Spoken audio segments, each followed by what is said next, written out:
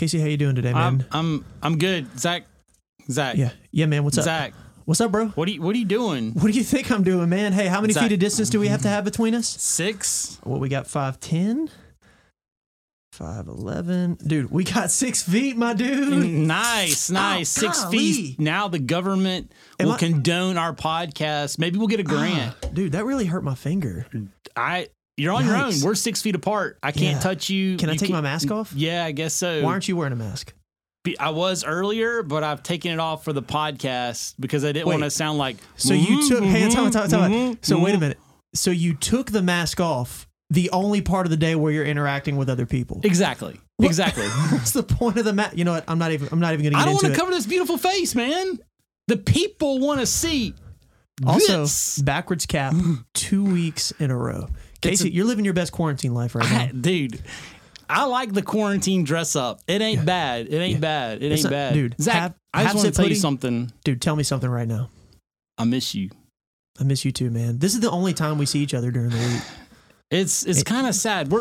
I'm a very relational person, and Zach is as well. And I haven't gotten to see him. He hasn't gotten to see me. And you know what? I miss all you guys, like, bad. Yeah. And I can't talk about a lot because the dad tears will start coming, and that will be bad for the podcast because I might not be able to regroup to finish this thing.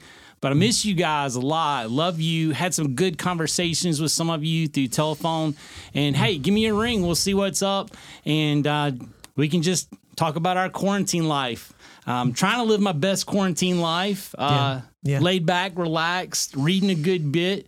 Probably watching way too much TV. Yeah, probably way too much. Probably as Americans, we were watching way too much TV before this. So we're probably watching way too much TV now. Way. That's 2 ways. Yeah, that's 2 ways. But Casey and I, we both miss you guys. Just want to let you know. Stop talking about it, man. It's making this depressing. But you already said you miss him. I want to say that I miss him too. Oh, okay. Go ahead. Make it more personal. Yeah, definitely. We miss you guys. Just want to let you know, hey, this too soon shall pass. It will. At some point. Will. Right, Casey? It will. We don't have a timeline. No. But at some point it will pass. It will pass. Yeah. But for hopefully now, sooner than later. For now, this is the best we got. It is. But hey, it's amazing that the Lord gives us this and allows us to still praise God for modern technology. Praise God for modern technology and tape measures. Bro, I'm bleeding a little bit. Are you really? Yeah, it came back really hard, and I usually don't undo a tape measure like that. I just came back and snapped my finger. I'm sorry for your loss. The finger's not gone. Anyway, you ready to get into it today? Yeah, Revelation 10, that's where we're at.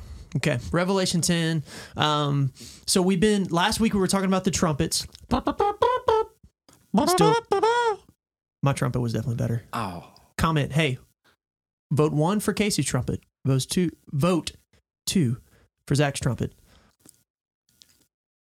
Anyway, last week we were talking about the trumpets and the 7 trumpets, but we stopped on the 6th. Correct? Didn't we stop on the 6th interlude in between? We did. There's another pause, not necessarily in heaven, but there is a pause between the 6th and 7th trumpet because God wants to, again, reinforce and re-articulate himself in the area or the idea or the biblical concept of repentance. Yeah. And so in Revelation 7, there was a delay until the Christian community was ordered and secure, and now there's another delay until the Christian community is prepared to witness what is about to take place and bear witness to what has taken place, what God has done in their life. And so we find ourselves at that pause with Revelation chapter 10. Probably in your Bible it says the angel and the little scroll is probably what it says. And so that's kind of where we're at. Are you going to explain why it's the little scroll? Yeah. Okay. It's actually not that big of a deal. I mean, it's significant, but Revelation 5, just imagine that book, if you will, as the big scroll, the one that is unable to be opened, and then Christ opens it. And so this little scroll is basically not that dumbed down or anything. It's just a portion of that. Does that make sense? It's like in Mario Kart when you strike everybody with lightning and they get smaller. Correct. They're not themselves, but that was just taking a shot at an illustration. It didn't apply. Maybe we should throw that part out. I thought it worked. Maybe it worked. It's still the gospel, but it is, and we'll see here in a little bit. It's still the gospel. It's still what God is doing and who He is. It's just a smaller portion. So it did apply. Hey, yes. Shout out to Mario Kart for giving us illustrations. This podcast is looking for a sponsorship. We would love Nintendo to pick us up. LaCroix actually intentionally reached out and said no, which was surprising that they took the time to send us an email. Why? We're two good-looking guys doing a great podcast. Yeah. We publicly pronounced that we didn't know one of their flavors even exist, or I did. Anyway, guys, hey, as each week, pull out your Bible. We encourage you to take notes, follow along. We actually are going to read the text this week. Again, we're in Revelation 10. So if you don't have your Bible near or your phone near, give this video a pause. Well, if you're watching the video, it's probably on your phone. So you got to get your actual physical Bible to follow along with us. Revelation 10, NIV. Our first section is going to be verses 1 through 7. So we're going to break that down. So again, get your Bible out, take notes. We encourage that. Revelation 10, starting in verse 1. Then I saw another mighty angel coming down from heaven. He was robed in a cloud with a rainbow above his head. His face was like the sun, and his legs were like fiery pillars. He was holding a little scroll, which lay open in his hand. He planted his right foot on the sea and his left foot on the land, and he gave a loud shout like the roar of a lion. When he shouted, the voices of 7 thunders spoke. And when the 7 thunders spoke, I was about to write, but I heard a voice from heaven say, "Seal up what the 7 thunders have said, and do not write it down." Then the angel I had seen standing on the sea and the land raised his right hand to heaven, and he swore by him who lives forever and ever, who created the heavens and all that is in them, the earth and all that is in it, and the sea and all that is in it, and said, "There will be no more delay." But in the days when the 7th angel is about to sound his trumpet, the mystery of God will be accomplished, just as he announced to his servants, the prophets. Okay, there's a lot in there. There is. Casey, explain to us, man. All right, here we go. And so you have the angel that you see here is... most scholars think the same angel that was in Revelation 5. He's big, he's strong. It's not like the one that you see in Valentine's Day, the little cherub, little cute, like baby, like, angels with their little harps and stuff like that. This angel is significantly different. That's Cupid. That one. Yeah. Just go on. And it's not that one, though, Zach. It's not that one. Cupid's not an angel. Anyway, I shouldn't have interrupted you. People act like they're angels. Yes. Let's just establish the point of me interrupting there was to say... Describe your vision of an angel. Whoa, this could get... Describe my vision of an angel? Yeah. You remember those Sunday school paintings that like people would plaster up on the wall?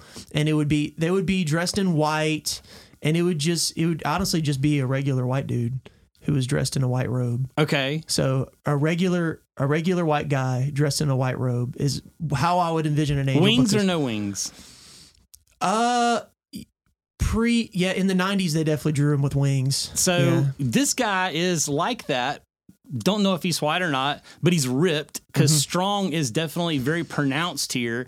And he is able to basically hold this book in his hand with authority. He's obviously a big guy, if you want to take it literally, 1 foot on the land and 1 hand in the heaven. Yeah. Really what that means is that it's complete, that he has complete authority over heaven and earth, and it's been given to him by God. Yeah. And so that's kind of where we're at. And he has this little book, and again, little book, not big book, and he has got it open already. If you look at the text, it's open already, and he's ready to give it to John. Yeah. Does that make sense? That makes sense. And a question that I had right when I was reading that, he's described as a mighty angel coming down from heaven, robed in a cloud with a rainbow above his head, face like the sun, legs were fiery pillars. Then with a shout like the roar of a lion, you see that later on.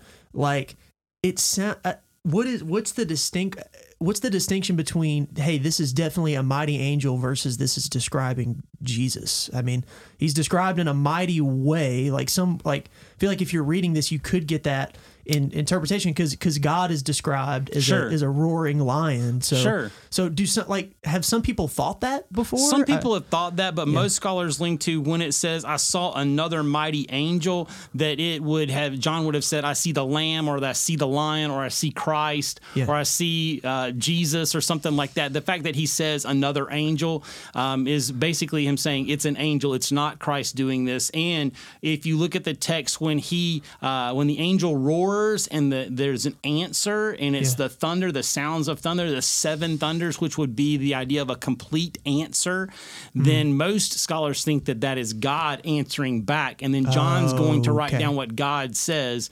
And so if Christ is the angel and then God answers Christ, it kind of makes it a little bit more awkward, I think. Yeah. Does that make sense? And so most scholars think that the 7 thunders, because of Psalms 29 that they get that from, that most scholars think that God responds with the 7 thunders, just like he responded to the prayers. You remember a few chapters back, that's his normal way of responding, that God sounds like thunder, that it's that powerful, that majestic, that ominous. Okay. So it's not Christ. It's an angel that's doing it. Most people think. Yeah. Okay. Cool. I just wanted to clear that up. That was a question that popped in my head. Not a problem. And so he says to him, here is this writing. He's going to write this down. John begins to write this down, and he's told to stop. And if you look at the text, he's told to stop because it's not time for us, for you and I, to know what the thunders have said, what God has said at that point. There's a delay. And you say, well, Casey, has God ever said in Scripture, hey, don't tell people this? Yeah, he has. Yeah. And each time, it's not because God wants it to be secret or Christ wants it to be secret. It is because it's not time for us to know. What is interesting is he says it's not time for them to know. And then at the end of this text, what does the angel say? He said, now's the time. There's no more delay. Yes. Which is really interesting. And I think that you have kind of this idea of wait. Okay, here it comes. Now is the time. And that's a 2 Corinthians kind of reference there. Today is the day of salvation. Yeah. Remember that when Paul says that? And so it's kind of a throwback to that. It's kind of a nod to that. And I think for us, where we are today, none of us, did you ever think that we would be doing this, bro? No. Like Corona, 6 feet apart, bandanas, masks, gloves, 2 years ago, I had no idea that I'd be living in Ruston, much less sitting in a podcast studio in Ruston. Toilet paper wishful or toilet paper having? Both. We need more. Do you? So we're wishful. Yeah, probably. Do you have the confidence in your toilet paper stockpile to eat a burrito? No. Ooh, eat Mexican. That's a good question. Let us know what your stockpile looks like. Do you have enough to wager Mexican food? See, words like that or Thai food. Words like that is super dangerous, Casey, because it seems like we're encouraging people to stockpile. No. I'm just saying, do you currently possess it? Well, you called it their stockpile, which they're specifically saying don't stockpile toilet paper. Do you have enough in your home to chance eating Mexican, Zach? Man, last topic, then we're getting back to our text. How about the shame culture in today's society? You have too much toilet paper. You're shamed. Yeah. You wear an N95 mask out. You're shamed because they're for our health officials, which I totally get that, by the way. Definitely. But you're shamed for if you get within 6 feet of a person, hence the tape measure before this. Man, you're getting shamed for just a lot of things these days, which could be right. But shame culture is at an all-time high. I think you can get arrested if you cough on people and have the virus. I thought I heard that. Yeah. Shame culture. Shame culture. I think now is the time where if we just want to make up a reason to shame other people, we can do it. What would you make up? If you wanted, if you just wanted, one thing that annoys you about other people, that if this was your only time to start to shame them and it'd be socially acceptable, what would it be? What's the one thing? Checking your phone all the time. Oh, man, that's deep. Yeah. That is true, though. That's a good one. Like, people are like, you're having a conversation with someone, and I'm guilty of this as well, but it's just a peeve of mine. You're talking to someone and like, and they look at their phone, and they're looking at their phone, and then they start texting someone, and they're trying to talk to you and text at the same time. I'm guilty of that sometimes myself, but that bothers me because I'm like, you're not even paying attention to what I'm saying. I'm a living person right here in front of you, flesh and blood. You know what? Forget the 6 feet. I'm going to bear hug you. Yeah. What were we talking about? That. All right, we need to finish up this section. Hey, thanks, man. Thanks. Hey, real quick, though, back into our text. You were talking about how God has, in certain points in Scripture, not revealed things to people, including when Jesus was walking on the earth and they were asking him about the end of days. And, right. He was saying that's for the Father. For the Father to know. Just speak to that really quick before you move on. Like, what is there's a ton of speculation on this, but what is the purpose of God not revealing certain things in a certain time? I think it's to allow us the opportunity to live in the grace that he has presented to us. And so for the person that's not a Christ follower, there's grace another day. Mm-hmm. You have another day to repent, turn from your evil ways, as the text says, and follow me. For the follower of Christ, it's an opportunity for witness. And that's where this text leads us.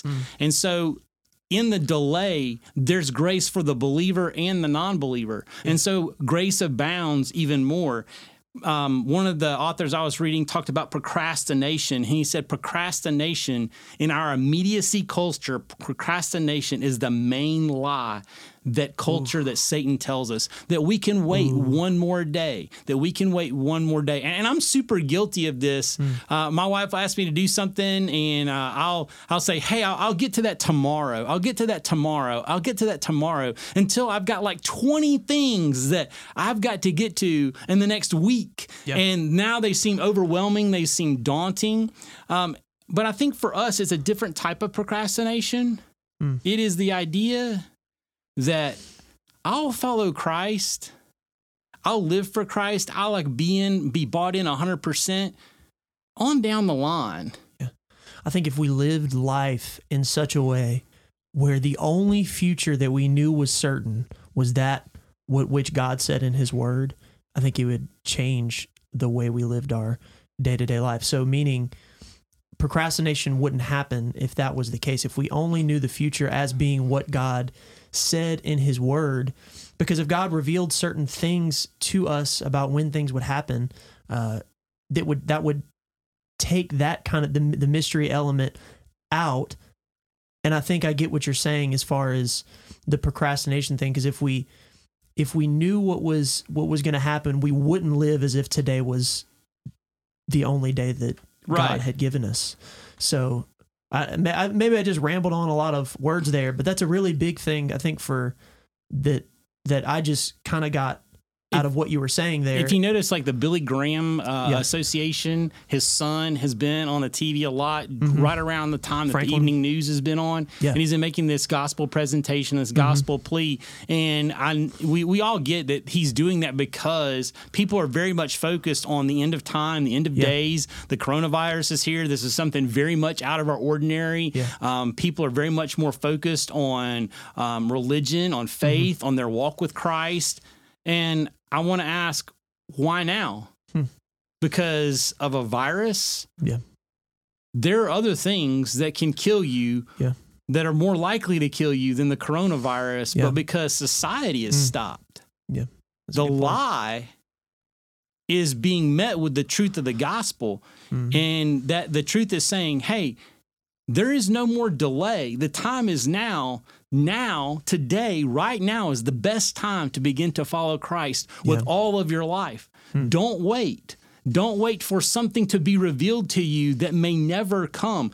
All that we need to know of Christ is here in his word. And that's why the angel is saying, today is the day of salvation, basically. Yeah. Don't worry about what the seven thunders were saying. We'll get to that. It's going to come. But right now, the main focus for John and for this angel and for heaven at this point is salvation, is repentance. Yeah, man. Just like when Jesus said, cast your burdens on me today.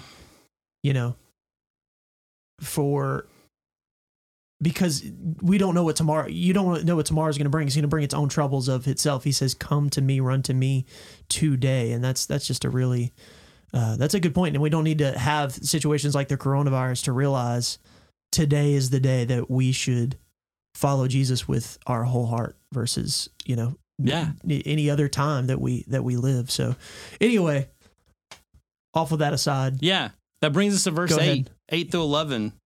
So John gets the little book. Mm-hmm. Okay. And it's really weird. If you read this text, you go, so the angel gives him a little book and the angel tells him it's going to be sweet to begin with, that he's going to swallow it. He's going to eat it. He's going to consume it. It's going to be sweet at the beginning and bitter at the end. You want me to read it real quick? Yeah, go ahead. Verse 8 through 11, Revelation 10. Then the voice that I heard from heaven spoke to me once more. Go, take the scroll that lies open in the hand of the angel who is standing on the sea and on the land. So I went to the angel and asked him to give me the little scroll. He said to me, take it and eat it. It will turn your stomach sour, but in your mouth it will be as sweet as honey. I took the little scroll from the angel's hand and ate it.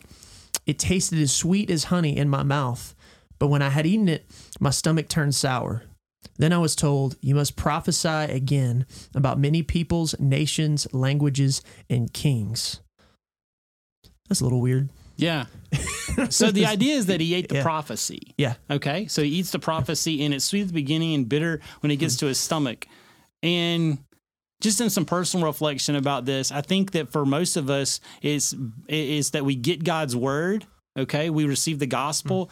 And salvation at the beginning is super sweet. I think it's scary for some people, but it's sweet. It's like the God of the universe died for me, that he wants to have a relationship with me, that his son died on the cross, rose, conquered death in the grave for me, for mankind, and I can have a part in that if I choose to follow him, if I repent and follow him. And then this idea of it being in our stomach. So when we start to internalize God's word, when we start to internalize the gospel, we realize the magnitude of it. And I think that is a little bitter to some of us and really to all of us at some points because the lordship factor of Christ begins to take hold of our life and the old becomes new. And that's hard. Yeah. It's bitter. It makes us bitter. Yeah. And so I think that that's where John is taking us. And the cool thing about the little book is think about it in a witnessing context. Zach, if I were to ask you, Zach, tell me how you came to know Christ. Mm-hmm. Could you sum up, or would you even try to sum up all the totality of who you believe God to be in that witnessing testimony? Oof. Be difficult. What do you mean? Yeah, it would be difficult. It'd be difficult. The totality. Yeah. And so that's where John's at. He's saying we're going to have to declare this witness. He said, verse 11, then I was told you must go and prophesy again about the many peoples, nations, languages, and kings. And it is, you're going to have to give them a little bit of who God is. Yeah. Because if John tries to witness to someone and he starts off in chapter 1 of the book of Revelation, or if he starts off in his gospel or in one of the letters, it's going to be really difficult for people to hang. Yeah. So I'm trying to process what we just read and what you just said. So the way John receives the scroll is kind of analogous to the way that we receive the word, the word of God when we read it, especially difficult. It almost sometimes seems like it would be the reverse, though, of that. Sometimes it would be sour, but once we have a chance to internalize it, we realize how sweet it is. Do you think that in this particular context, him receiving this prophecy was his realization of the fate of those in the world that wouldn't come to Christ, or what's the reason for what's the reason? Do you because my question is, do you think that this prophecy that he received and the sourness of it came as a result of realizing the judgment that was going to happen on those that don't believe, or as a sourness of realizing how daunting the call of receiving this prophecy actually was and reading this word is on him personally. Like, you kind of see the difference of what I'm saying there. So. Like, do you think it's both? I think it can be both, because he knows the gospel and it has been sweet to him, but when he has to preach it, it's bitterness towards others. Yeah. And so he receives this revelation and it's sweetness to him. He's in a prayerful state. He's called up to heaven. This is him communing with God as close as a human being can get without being dead and in heaven himself. And it is bitter to him because he realizes that people that he knows will not come to Christ. Yeah. And he realizes what their fate may be and what even his own fate could have been. So do you think that the way John responded is an appropriate way for us to respond as we, just as we, let's just take the pure gospel, for example, the fact, the truth that Jesus died for our sins and was resurrected to take our place, and he was the atoning sacrifice for our sin to satisfy God's wrath. Sure.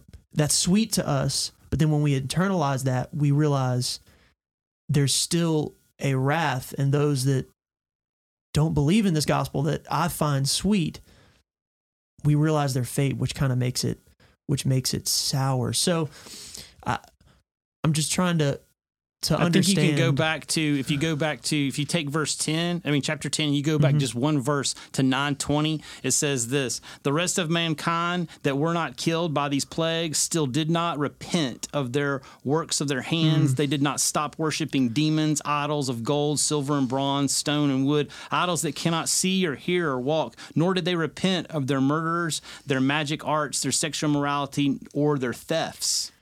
So two phases of a response that we should have.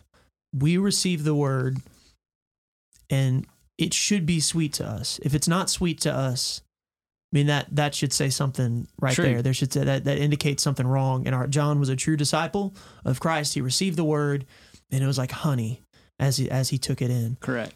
But another facet of this is we should, as Christians, be broken over, our hearts should break over the results of the people that you just mentioned right there who still didn't repent of sin. Correct. After all these things had happened. And today we should be broken over specifically people that hear the gospel and see warning signs and see the God revealed in nature, which Romans tells us is everybody. And we should be broken by the truth of what we know, because if what we know is correct, we know their fate, we know their end. And there's not necessarily anything that we can do to change. Obviously we share the gospel with people, but so two things: we should receive it as sweet, but we should also, as Christians, be broken over those who don't.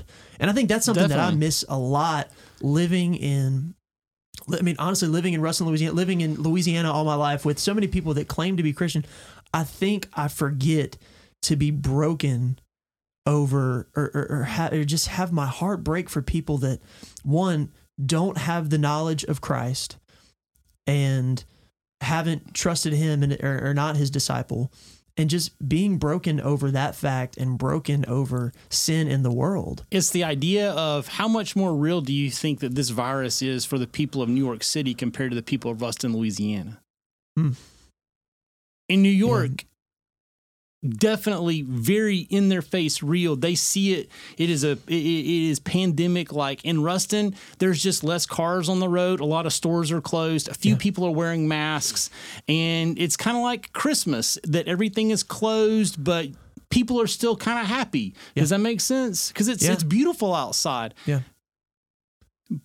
We as followers of Christ, we have to be reminded that we are not in Ruston, Louisiana, that there are people everywhere that are dying, literally, or their souls are dying because they don't have a relationship with Christ. And it is up to you and to I to witness to them, to tell them of the God of the Bible and his plan for their life. And so my point to ponder was this: the end is near. Are you making it clear that the end is near? Are you living your life like the end is near, like there is no more tomorrow? I hope that you are.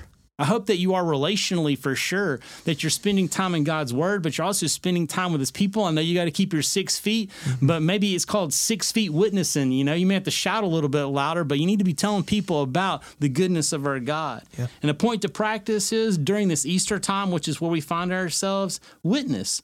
Tell his story through your life, through your words, through your deeds, definitely, but also verbally. Tell a family member. Tell a friend. Man, create a Zoom call with someone that you know that they would love to hear the good news of Jesus Christ and impart some of that sweet honey to someone else. Can I add one more thing? Yeah, definitely. To those points. Because, man, and what you were just saying, I think the Lord's definitely using you to speak to students, but definitely me as well. And, you know, I really do realize it was a great illustration about the New York to Rusted thing, because we are in a somewhat of a bubble for coronavirus and for cultural Christianity. Oh, yeah.